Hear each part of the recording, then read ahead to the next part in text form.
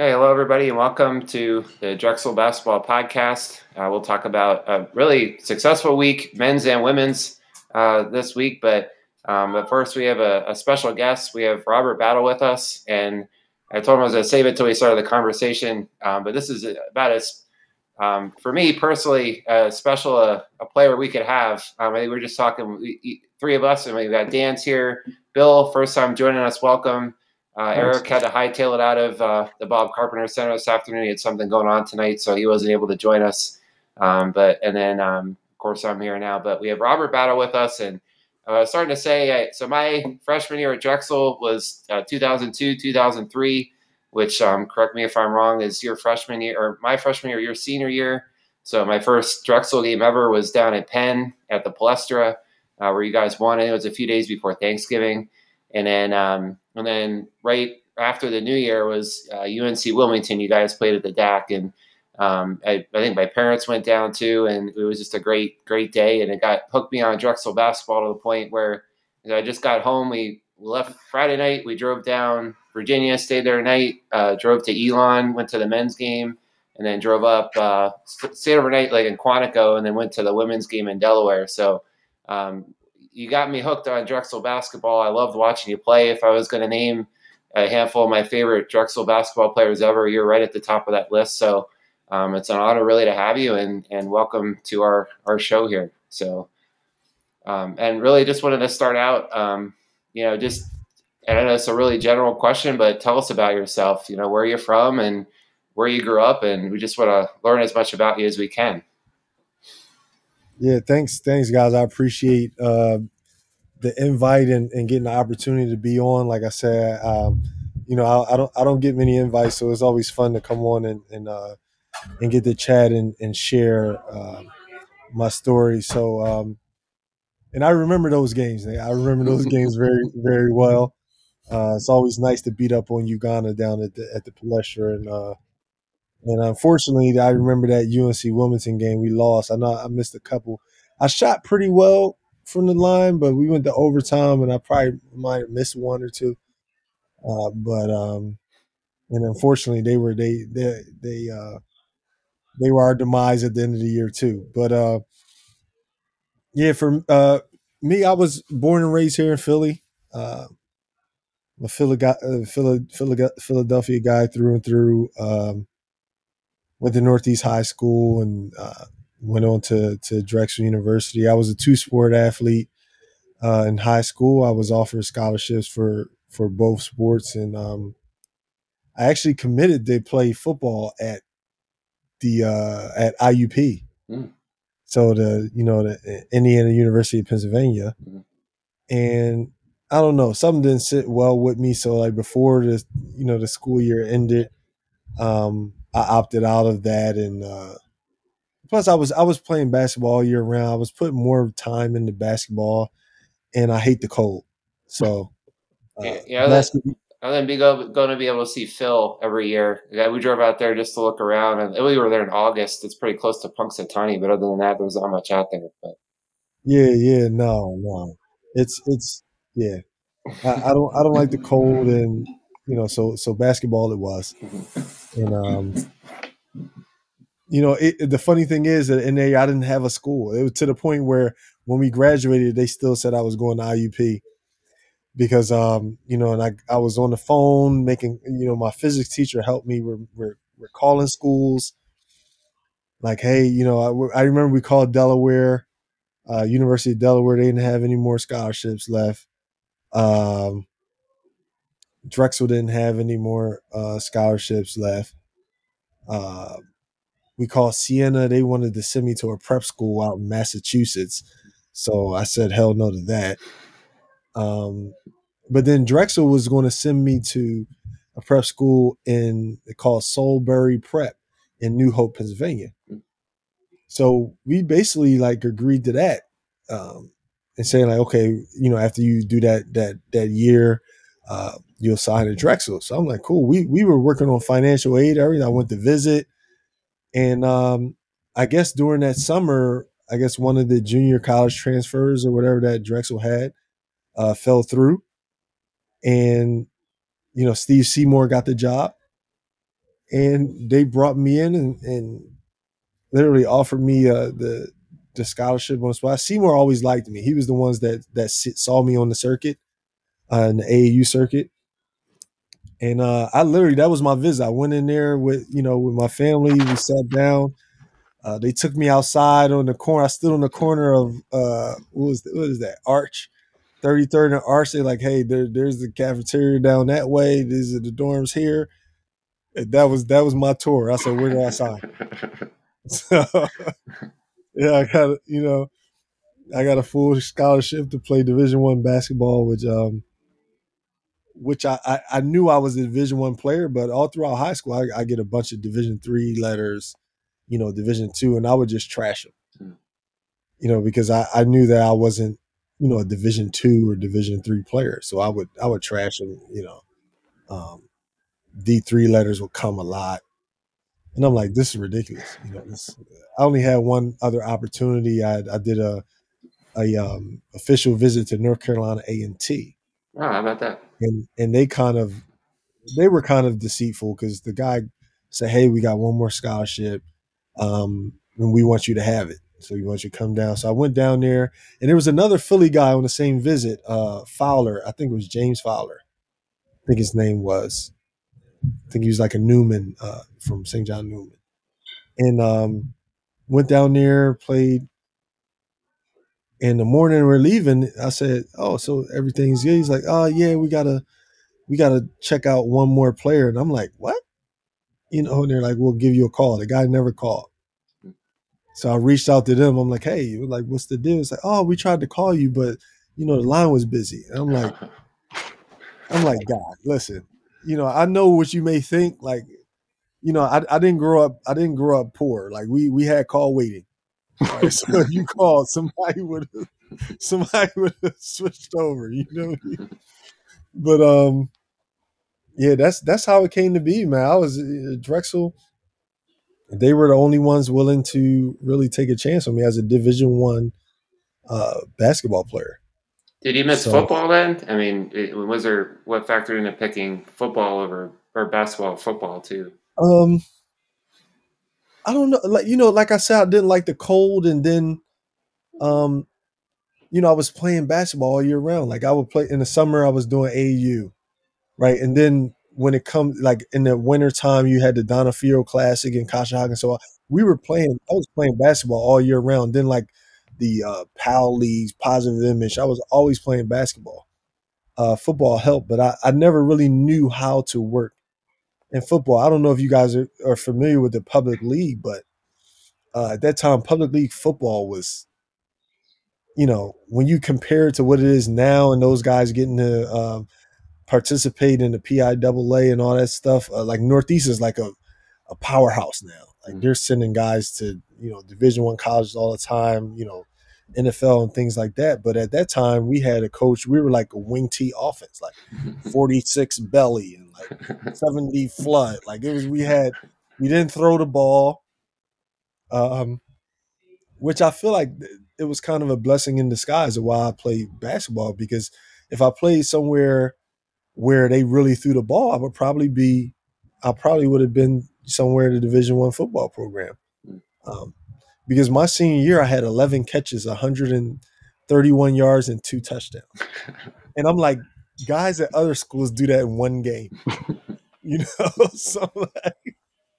So like even with that, I got the recognition and, offered scholarship and, I even got to speak, got calls from a couple of Division I coaches because of my size, and my hands at the tight end position. But I don't know. All those things were going through, and they were going to allow me to play both sports Oh wow. at Okay. IUP. But I don't know. I went on a visit there. It was cool. Caught some passes for them and stuff. Mm. Um, but I didn't like the cold. And then I'm thinking like it's going to be cold, and then they're throwing a lot harder at that level. It might hurt my hand. Like, I don't know what Yeah. I was thinking, but Well, I'm sitting here. um, I'm thinking about a Roxborough and Ben Franklin Electrons game I went to, and it was a miracle if they got a punt off. And I think one time the kid dropped the snap on the punt and just chucked it down the field, and the guy returning caught the ball, thinking it was punted, but it was actually thrown. So when you say the quality not quite being there, I that registers with me. That's for sure. So, Yeah, no, it um, was it was bad. You didn't have you try to compare that to what those guys were doing at like Central Bucks West and stuff. oh Like yeah, I remember those teams. we look like Pop Warner League. Yeah. 42, 40 dives and stuff like that. That's what we were doing. These guys over there like Pro Left ZXY, all of this stuff. So do You you? know, So that, maybe this explains a lot too. I mean, I know part of why I always enjoy watching you play is you kind of came off as having a chip on your shoulder, like nothing was given to you, and you always played hard. So did that factor in when you went to Drexel, like that you had something to prove? yeah, absolutely. I'll I'll say this, and I could say this because they're good friends of mine, and they'll be honest with you and tell you this is what they did. So when I got the Drexel, I'm there. So I came into class with Ashley Howard, Henry Doug Fairfax, and Tim Whitworth. Right, we're talking about Tim Whitworth, who at that time was, the I don't know if he still is, but at that time was the all-time leading scorer at Chestnut Hill Academy. All-time leading scorer Fairfax was at Haverford School. Ash Howard. These are three guys that, if I recall correctly, are all city players. So they're like, oh yeah, you look at Ash Howard, like, oh yeah, we got Doug Fair. They were already friends, him and Doug. We got Doug Fairfax. Oh, we got Tim Whitworth. Robert Battle. Who is that? Like who is this guy? Robert Battle. Like what is you know? And they told me that. It was like, yo, who is this freaking guy? Like, why did they sign him? You know? But so I definitely came in with a chip on my shoulder, to prove, at that time to prove Seymour right. Um and he did. I'll tell you a quick story. He didn't make it easy on me. So like everything I had I did I had to work for it. So I was a chubby kid. Just to tell you where it comes from real quick, I was a chubby kid. Like I was 9 years old and I was like 100 pounds. So I was a fat boy. So when I played little league football, when you're supposed to, so we play pound ball. So when you're 9, you're around what 65. I'm supposed to be playing with the 65 pounders. I was too heavy for them. They pushed me up to the 75 pounders. I was too heavy for them. I had to go all the way up to the 90 pounders. I'm 9, 10 years old playing with teenagers. So I got cut my first year. I came back as a 10-year-old, started for a team that was full of teenagers. And even moving up there, I had to run before every game with a trash bag on because I was still pushing the weight limit. So even my friends were merciless. Those and my good friends whose house I am now, both of my two guys, they're upstairs now. They tease me mercifully, mercifully about being chubby and having, you know, I guess you could say kid breasts and all types of stuff. So that's where it came from. So I remember one time I was in there, I had like my little weights. I'm doing that. I'm in the park behind my house running with a trash bag on and things like that to lose weight.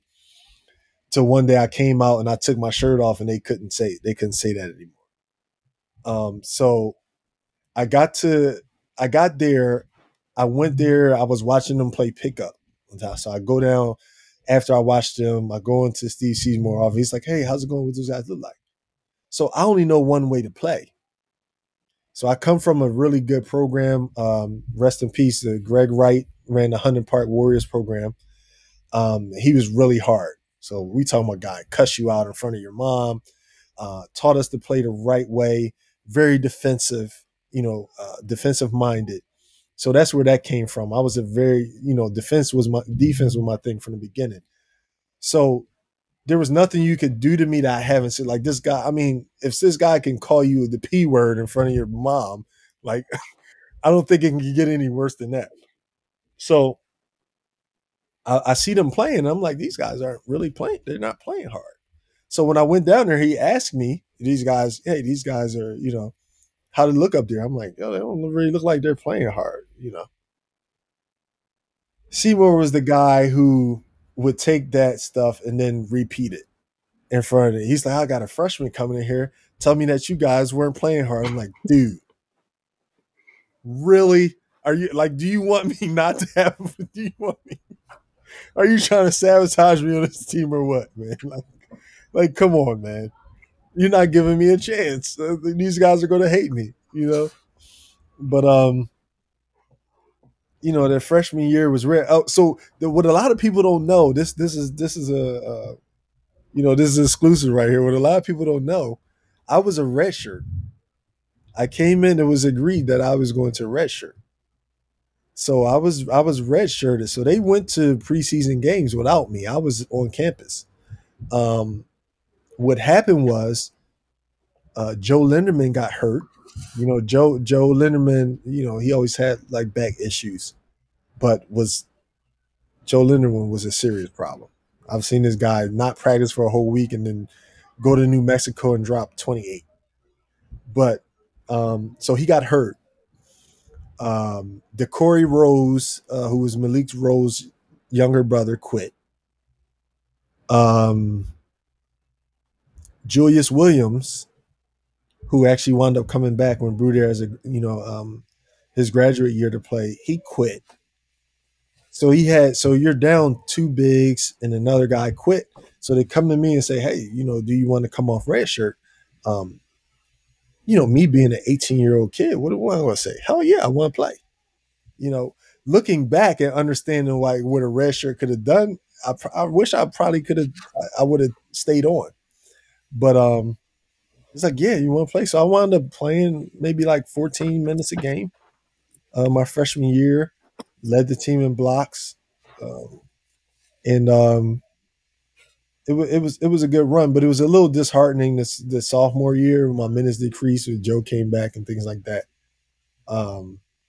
Because I take unless you give me a reason not to take your word for, I'm gonna take your word for it. I'm trying to learn, so I'm assuming better, and I'm going to listen to that, and I'm going to learn. I'm going to lean into that with everything I have.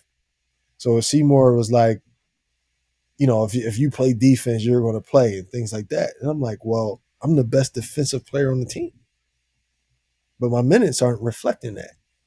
So and lucky me, like Linderman absolutely abused me my freshman year in practice every day. He had this spin move that was just, which I actually made my own later on after I got killed with it for a whole year. Um, I learned how to defend him. So he was lucky because he had the only person in the league that could pretty much defend him on his team. So after that year, Seymour got fired. They were making the move in the CAA, and it kind of sucks because I know he was really devastated. He's really excited about moving to the CAA, and then he got fired. And That's interesting, and I guess it's helpful for me too because you're filling in a part of the program's history. I certainly don't know because like I came in your senior year. I mean, what was the state of the program at that point?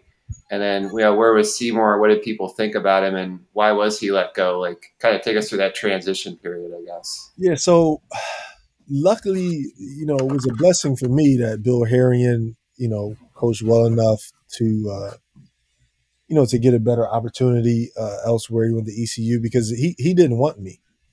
So it worked out in my favor that Steve Seymour got a job. So Seymour brought me in. I think what happened is, so Seymour was kind of like my AAU coach. So he's like in your face, he's cussing you out like Bill Harrion. From what I know, a lot of people, Harrion, rub people the wrong way. Certainly, he's very like that. And I think what happens to a lot of assistant coaches, uh, it's just not Seymour. I think it's a lot of assistant coaches. They're trying to find their identity. So naturally, they take on the identity of the person they learn from. So I think instead of like having his own identity, he was kind of he was being like a Harrion. So, a lot of, profanity, a lot of in your face, a lot of yelling. From what I hear, I guess he kind of rubbed some people the wrong way in the building. And we didn't have two very good years. So we had two losing seasons. So I think um, that's what played a part in, into his dismissal. So, And when you you got to the know, program, your freshman year, you were coming. They were coming off of a pretty good run, right? Malik had left a couple of years before that, but the team has Yeah, still been pretty strong going into that, right? yeah. They were in good shape. Harriet had built a very nice program, and they kept it in the family by promoting Seymour to the head coaching position. But that's pretty much all I know. Like I didn't know much about Drexel at all. When I came in, um, I just knew I seen that Malik Rose was there. They went to um, a couple tournaments. They won some games, um, and they had the big upset of in the tournament, and so that's pretty much all I knew. But Now, what are you thinking? With Bruiser coming in, I guess the thing I really wonder, what was it like playing for Bruiser Flint? Brew was like more of the same. Brew was like in your face. I mean, y'all been there. I Y'all was gonna say seen. you're probably used to Y'all that, seen it. yeah, yeah. Yeah. So to me, it didn't bother me. Nowadays, um, kids are different. Man. They can't do that. For me, Brew came in. So here's the story. We're all like on the edge that summer. Okay, who's going to be the coach? I know they interviewed Bruiser. They interviewed Walt Fuller. Um, I forget who else. But I know we were leaning towards like as players like learning. I was like Walt Fuller's cool. Walt Fuller was alumni. Rest in peace, Walt Fuller. Uh, but then they was like, they hired Bruiser Flint, and I'm not going to lie. I don't know if I ever told Bruiser this when we talked, but I'm pretty sure when he came in, he was trying to get rid of us too.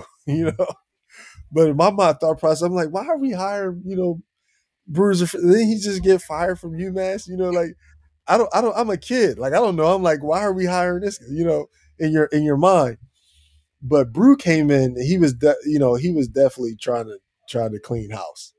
I mean, he was definitely trying to break us for sure.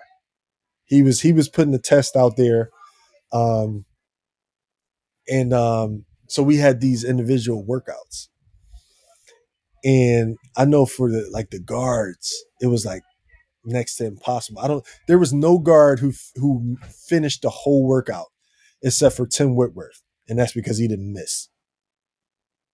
So he was really putting us through. Even the bigs, like it was tough. The only break we had was like shooting a 1-on-1 free throw. God forbid you missed. Like that's a short break.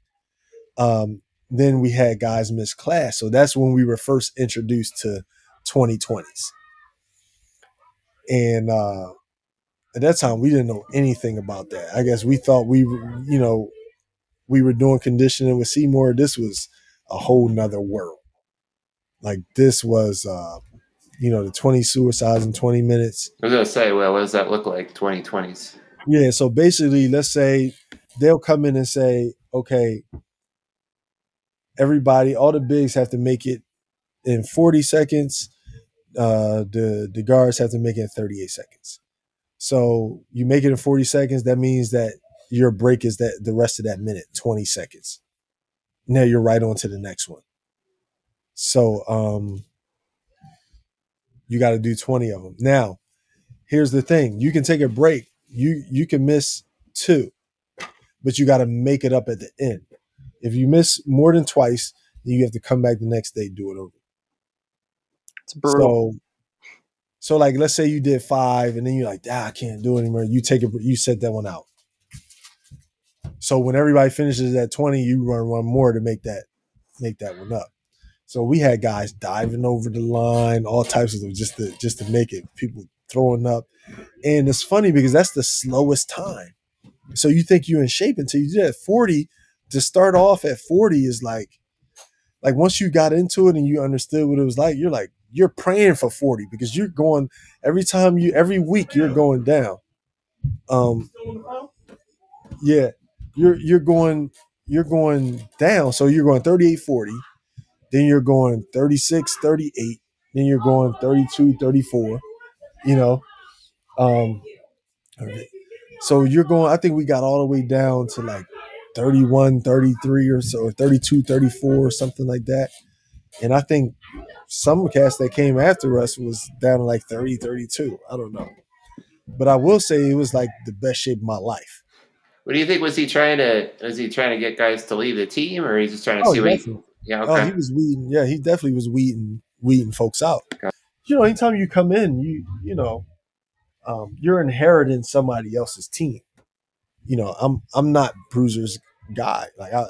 He didn't recruit me. He didn't recruit me. He didn't recruit Fairfax. He didn't recruit Ash Howard. He didn't recruit Tim Whitworth. He didn't recruit Phil Goss or Sean Brooks. So, that's 6 people. That's half your team right there. It's not even yours. So I completely, I understand. Anytime a coach come in, you want to, if your job's on the line, you want to bring in your own people. But what most people don't know, I had a friend who was talking to me about Alabama A&M. My mom was going to transfer to Alabama A&M. I'll tell you guys a story. So I went to Bruiser. Like, I was serious about this. I went to Bruiser and asked for my release. I went to compliance, asked for my release, and Bruiser was like, all right, good luck to you. So that's true. So believe it or not, the only reason I stayed, who talked me into staying, was Tony Canaris, the vice president of the university. So I was pretty cool with Mr. Canaris, and I told him my plans, and he talked, and I was like, all right, I want to stay. But you see, it didn't matter for Brew either way. That was an extra scholarship for him. He leave. So we're glad you stayed, obviously. And I guess what do you think? Do you feel like you proved yourself to him? And then, because from where I'm sitting, what I saw as a senior, you're an incredible player. What did something turn the corner for you and really? Yeah, it definitely turned out to be the best decision for me.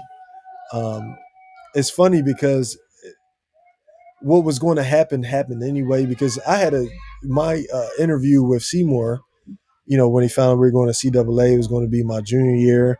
He was like, look, I'm handing you basically the team. Like, this is going to be your team and things like that. And it worked out the same way.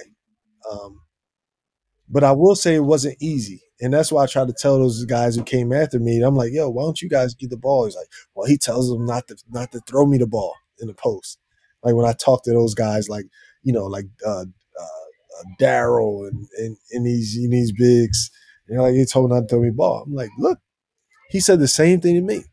He said, don't throw him the ball, this and that. So I made it a point to show him, hey, y'all need to give me the ball. So I get great position. They throw me my score. And I did that until it turned into throwing the damn ball. Instead of don't throw the ball, and it's just throwing the damn ball. So had probably my best year statistically was my junior year. Like, and I won't lie to you, I definitely felt robbed of the player of the year that year. They gave it to Brett Blizzard again. And I was definitely salty. I was definitely salty at the beginning because down there they get their little like description before they say who, and if it's you or not once they start talking. So they're like, this guy, has been in the league, this many, this and that, and then right there, if they had a camera, you would see my face like drop because this is our first year in the league. Obviously, you're not talking about me. So if you want to hop in there and sing, go for it. I don't want you to miss out. Yeah. See you blow out the candles and everything. Do what you got to do. He's a good birthday. That's all right. So yeah, important stuff. We got to do our happy birthday and everything. I hope you didn't miss out on cake too and ice cream. So that's important stuff. But that's my son. He's out there. But anyway, so Rob, we want to pick up. So if you don't mind taking us through your senior year. So again, and I mentioned UNC Wilmington game. I was looking at that schedule. It was amazing. a lot of close games. You did a lot of things that a lot of other Drexel teams beyond you couldn't do. Like I think I can't remember. You're definitely very competitive with like ODU and VCU and George Mason. But tell us about your senior year and how that went. So our senior year, well, first of all, when I came in with that group, me, Ashley, Henry and Tim, um, even when we came on campus at that time, the basketball team didn't have that great of a reputation. So that was our thing. We're like, all right, we're gonna make that change, and we're gonna go to the tournament. We're gonna take the team back to the tournament. So senior year was that opportunity. Unfortunately, Ash Howard was diagnosed with his issue. He couldn't play anymore. But we had a good team. Me and Tim Woodworth. We had moved him to the 4. The way we played, so we were doing a 4 out 1 in to highlight that shooting and to give me space inside to work. And we had Eric Schmieder, a year older, solidifying the perimeter defense and then so we had really high expectations then. They still wasn't picking us too high. We definitely were picked higher than the year before. But that was a really great year. Like I said, my best statistical year was the year before, but it was still maintained that senior year, and we really came into our own then, like being a team that can kind of with that 4 out 1 in and being able to hold teams to low scores and being able to spread the floor, especially with Tim shooting at the 4 position. And what we would typically do, especially on defense, we would put Tim on the best big, and then I would come off the weaker big and help. So that worked out really great, especially against like ODU. We would throw Tim on. Hold on. And so it worked out great because we would have him front, Ricardo Marsh, and I would come over and I would help. So it worked out great, not having that great of defenders and allowing me to stand in the back and just rack up my block shots. So I say when I won that defensive player of the year, I was to, thank my teammates for sending them my way on purpose, of course. And maybe and just before we go to your pro career, I guess maybe a good time. Like I think that, and I'm thinking of watching that final, and again, I mean, it was amazing season, but watching that final, my dorm room, watching Drexel on ESPN, seeing all I think the DAC pack was crowded behind the basket, and the other thing I noticed, I was looking through, there wasn't much information on the schedule from that year on the Drexel Dragons website, but it showed the attendance for all those games, and I think like the lowest attendance I saw was like 1,900 people.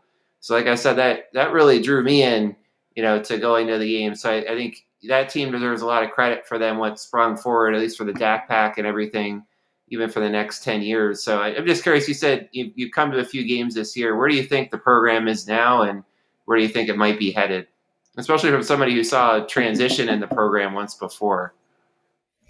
So just to cap off that senior year real quick, losing in the championship to UNC Wilmington, like I still haven't watched that whole game since then, but it was really cool. Unfortunately, we didn't get the performances we wanted from everybody, but like Canel Sanchez, who's my guy, he's still like my little brother. We're very close to this day. We kind of found we just connected, just from we connected through like that sheer will and determination, and that through work ethic. So we would work out together and things like that. So I wasn't surprised that he was the one that showed up in the tournament in that last game.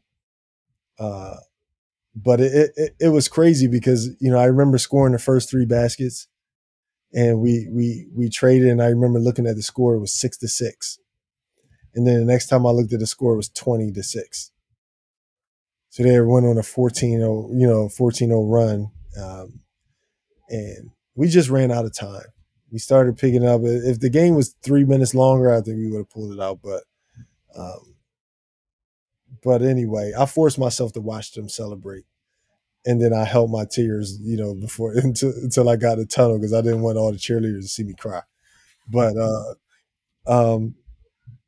but this Can I year, ask you something real quick about that? yeah, Besides, yeah, I mean, Cannell was a freshman that year. I think I want folks who weren't there at the time. Cannell was a youngster for that tournament, and he came out. I was a party for him that run. But the game prior to the UNCW game was VCU, mm-hmm. and there's Mike Litos, who's a writer and became the play-by-play guy for VCU, and a friend of mine gives me a hard time because he's convinced that was a 2-point Drexel win. I don't know if you remember that game. Yeah. He's convinced you traveled on the last basket. He will say it every time I talk to him. 3 months a year. I got to hear it 4 times a year. Battle walked. Will you tell him? Will you tell him for me now? Listen, if that was a walk, it was as a result of a foul from the fat boy who was hacking me the whole game. That they never. There's not even a reason he should have still been on the floor at the end of the game. He should have already been fouled out. And that was a trend that teams would do throughout the year. I don't know if y'all would recognize that certain games. If we play ODU, they had this big, strong Canadian that they used to bring off the bench. I don't remember his name. That never played except when they played us. To go in there to hack me, to foul me, to lean on me. I don't know if you remember the big sloppy 7-foot guy from Towson, Derek Good. Yeah, I do. He never played except when he played against us. So he just leaned on me like that with his arms like this. I'm like, this is a roof. And they wouldn't call foul. There was 3 guys. And then at JMU, there was this big, burly, ball-headed black kid. Last name was Whitehead. He never played. Well, he played us, So I forget what that guy name was from VCU. He was a little shorter, but he was thicker and he had long arms. I forget his name. But listen, we were in the huddle. He was talking about the play. I was like, yo, give me the ball. I don't care how you do it. I don't care what you draw up, but it needs to end of me getting the ball. And I got the ball and I scored with it. Tell him, what's his name, Mike? Tell him stop being salty, man. It's over with. It's over with. It's over with. I mean, I remember that game too. I mean, not only did you hit the game-winning shot, but I think you also tipped away the next pass. I believe that really sealed the game up in that VCU game. I come at him for the Drexel loss at VCU in 2008 in the semifinals there, where Brew refused to double because Brew don't double anybody. Skeen, Jamie Skeen, and it was Jamie Skeen on one of our walk-ons in overtime. It was a bad situation. But yeah, we go back and forth. So it's not all on Mike, is what I'm saying. But yeah, it's a fun rivalry. I don't know where. Look, I wish I can go back and play the championship over again. Miss some free throws now back, but hey, man, listen. It is what it is. I played one of the best games of my life, and we still lost. So, yeah, like I said, all I can think about that game is how not only did you really feed a good decade of enthusiasm at Drexel, and I'm thinking, and then I said what I did this weekend. My son's out there, and so it's been passed down a generation. So it's interesting talking to an athlete and it's amazing how much you remember the detail of. And I'm sitting here thinking, man, that's 20 years ago, and the detail you remember of those games. But no, that's the legacy you take away from that game. How you really created that atmosphere that carried on, and hoping to build that back up here in the coming years. I think sorry, Battle. Go ahead. Go ahead. I got on Sports Center top 10 plays that game too. For dunk on the guy. I don't even remember last name. Callahan, the UNCW. Terrell. No, it was the ball head guy, Terrell. It was the pitcher that was in the deck for the longest until they took it took it down, and I don't know why they did that, just to paint the walls white. But I have that poster in my house in the basement right now because that's when they started putting the cameras in the backboard. I remember that because it was just from a series of free throws that we missed that kind of hurt us. Because I missed a couple. Phil Goss went to the free throw line and he missed one of them. On one of them, I got the rebound in the middle of the paint and I just got it and just, went right over the big fella and got on. I still remember Brad Daugherty. He was like, what did he say? He was like, I don't know who. He's like, I don't know who brought the peanut butter, but I know who brought the jam. He said like Robert Bell, something like that. And I'm mad because I don't have that tape from ESPN that I made top 10 plays. And I know some people I've been trying to track it down forever and I still haven't been able to find it, unfortunately. We gotta get Chris McKendry to listen to the pod. She's got the pull. Yeah. Drexel ties in the pull. I mean, I think for me, that UNCW game and that run in general is one of the reasons why I'm as big of a fan as I am. And I know a number of the other like guys who started the DAC Pack too are in the same boat. Like we were there for that trip, and just like, I don't know, being there for that run was amazing. We all lost our voices. I think we were outnumbered to those UNCW fans. I don't know how many. It must have been like 20-1 or something. And we were all just screaming and trying to keep up with them, and just seeing that and the bus ride home and everything that went on that trip just like really solidified all of us into making that trip every year. And we've been going 20 years straight until the pandemic was really stopped it. But yeah, and I don't know if you remember this too, Rob, but we had an early on, like one of the first DAC Pack meetings, and you and Bruiser stopped in for like a second. It was Sean Joyce was running it. And you guys just stopped in to say hi, to it meant a lot to the whole group that you just took some time out to say hi to the group. But that was the formation of the DAC Pack right there. Yeah, that's important, man. You got to have guys like you guys and in those groups, man. That's what makes college basketball.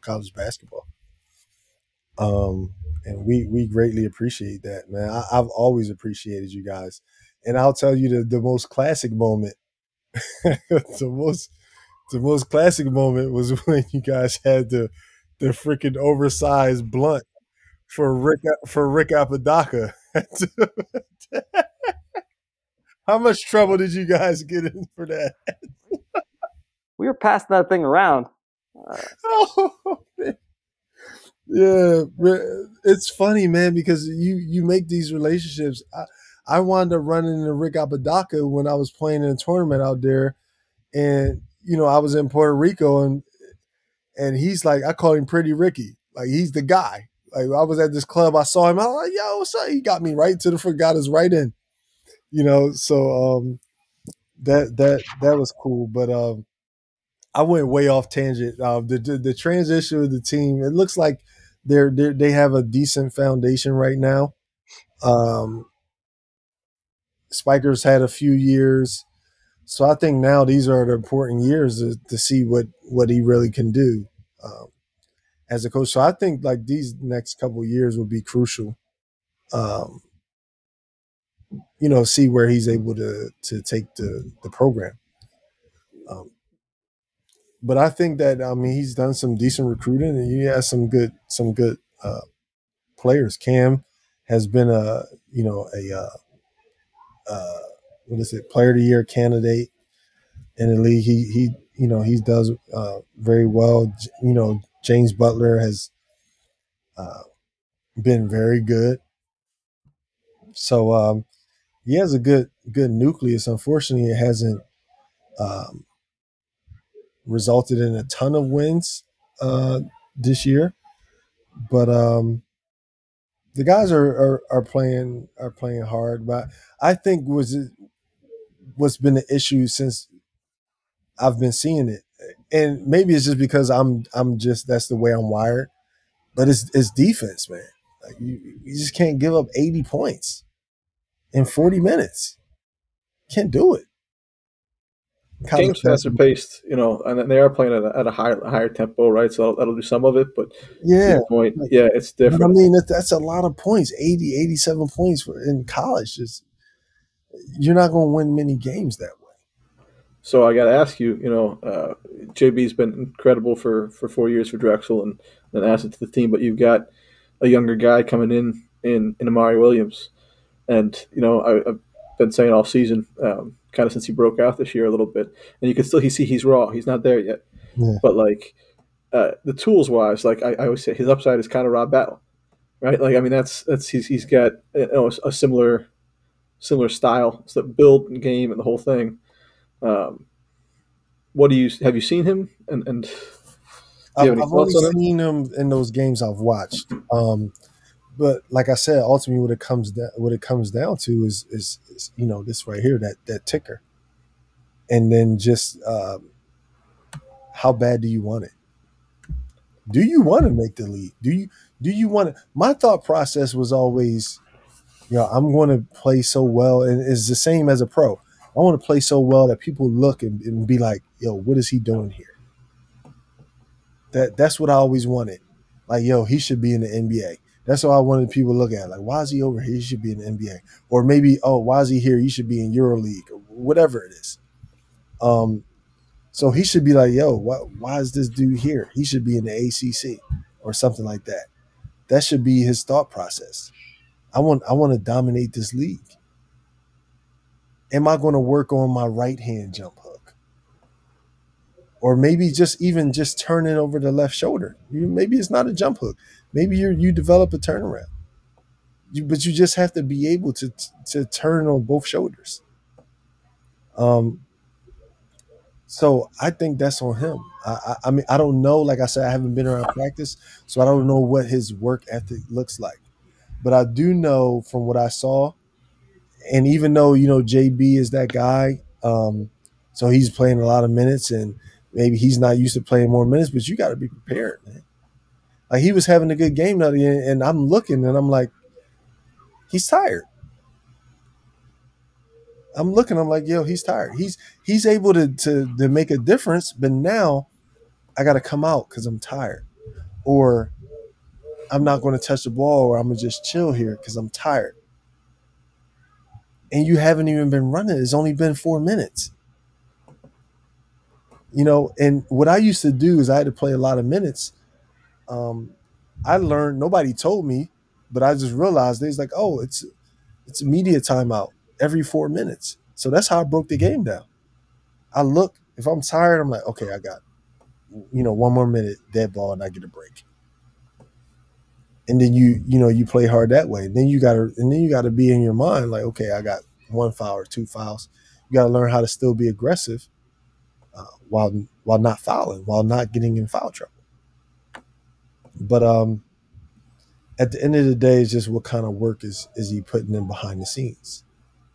I haven't been able to be at practice, so I don't know. I don't know really anything about these guys, but I only know the guys I've seen in practice, which is JB, Cam, and I've actually practiced with those guys, and so I know them. But the other guys, I don't know them personally. I haven't seen what their work ethic looks like.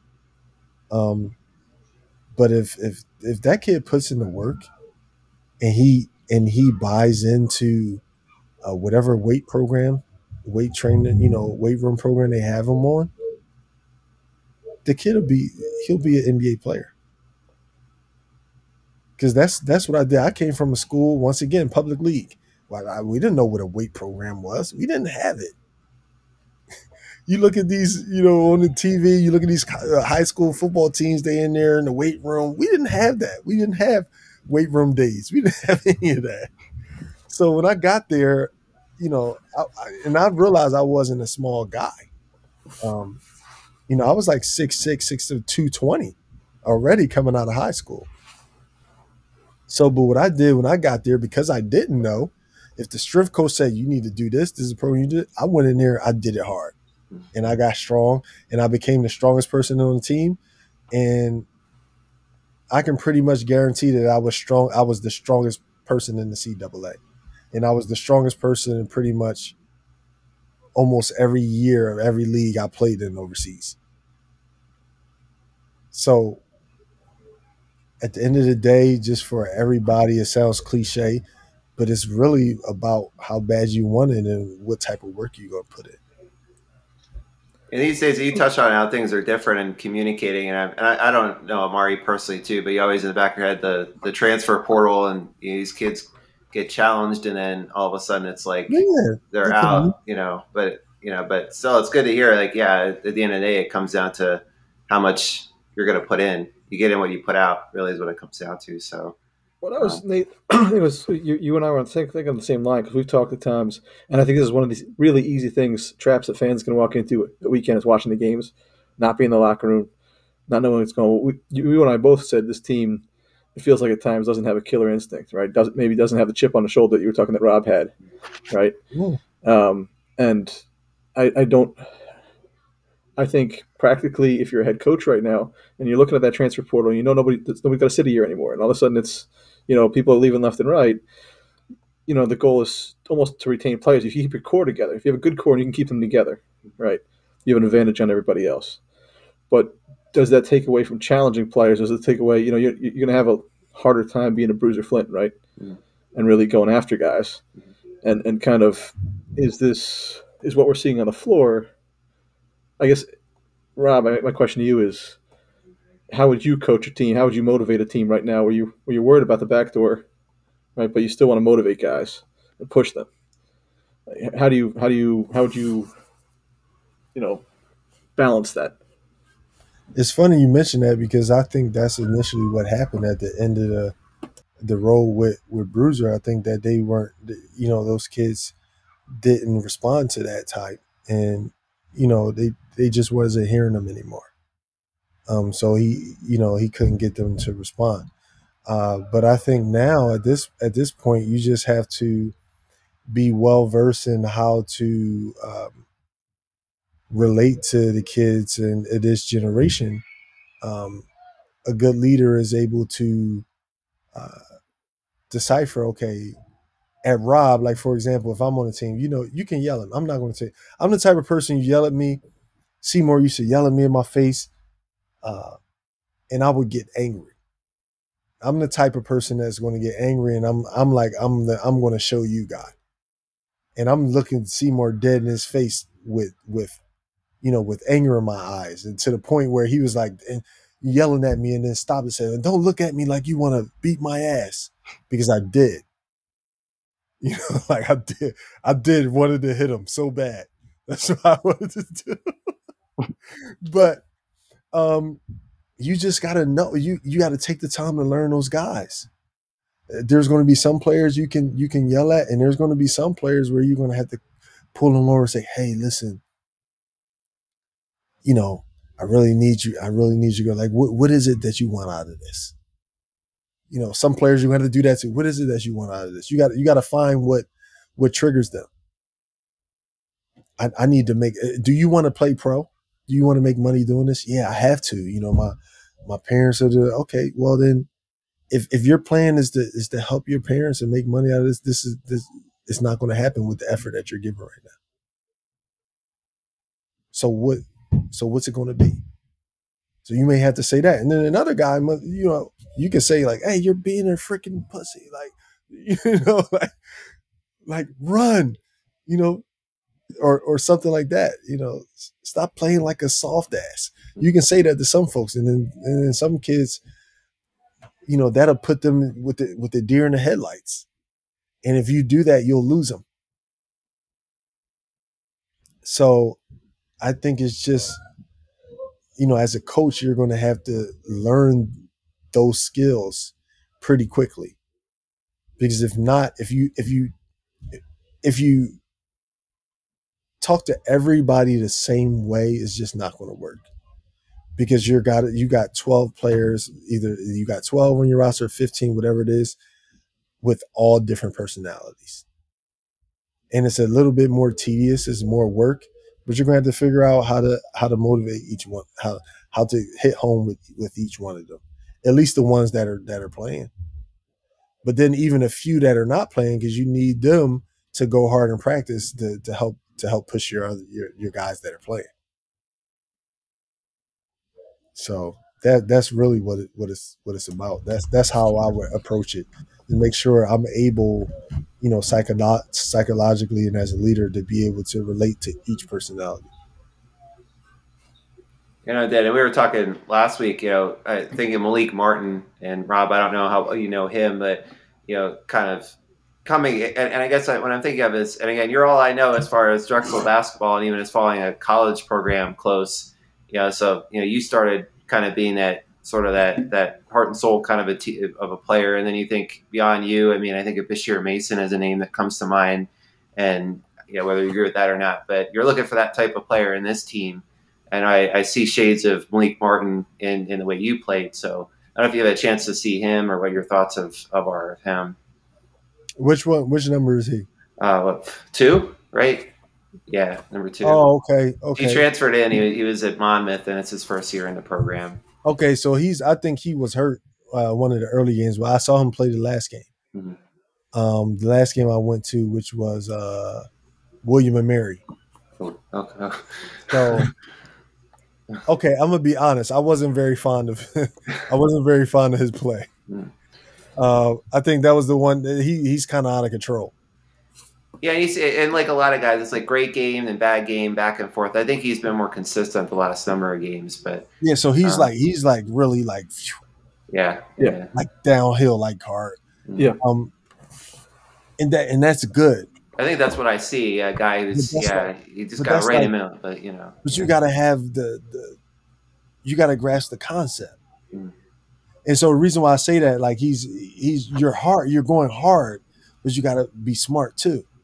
So the reason I say is they made a great comeback in that William and Mary game, forced a great turnover. I think they were down 3 or 2, whatever it was, had an opportunity to tie it or cut it to 1. They take this out of bounds, give it to him, and I guess he's not really that great of a shooter. I don't know the team that well, but I assume because he just always pump fakes it, he doesn't shoot it. So instead of shooting, he pump fakes it and gets a charge. And I'm like, no, like what why? Especially when the big fella had ran off a couple points. I'm like, yo, just throw it down in there. They don't have anybody. They had this like scrawny dude, and William and Mary in the post. And I'm like, just give it to the big fella and back him down and shoot a jump hook. But he gets shooting 37% for 3 this year, by the way, Malik. Huh? Hey, he was shooting 37% for 3 this year. Like he can shoot it. He wasn't shooting it. He wasn't shooting it. You're right. And that charge was a killer. It was an absolute killer. Whole game, he was just pump fake and dry. He wouldn't shoot it. He didn't shoot it. So, yeah, it's just I was looking. It was very erratic.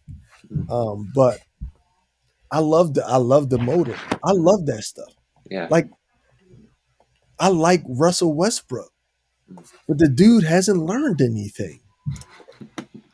Like I said, that's another part of your legacy. Every Drexel team I look for, who's that like Robert Battle type player, that motor, you know what I mean? So, but I know we're coming up on an hour. So I guess we have 2 options. One is certainly, and we were going to talk about your pro career because I'm really curious about that. And these guys are too.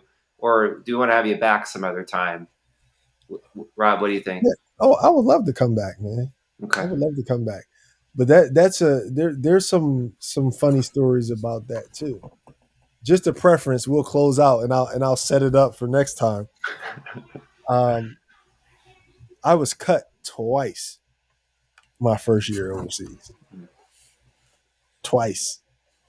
Back to back teams. I'm really interested in it. It's like I spent some time in Japan when I was in the military and followed baseball, but then went to some basketball games and saw some games in Korea.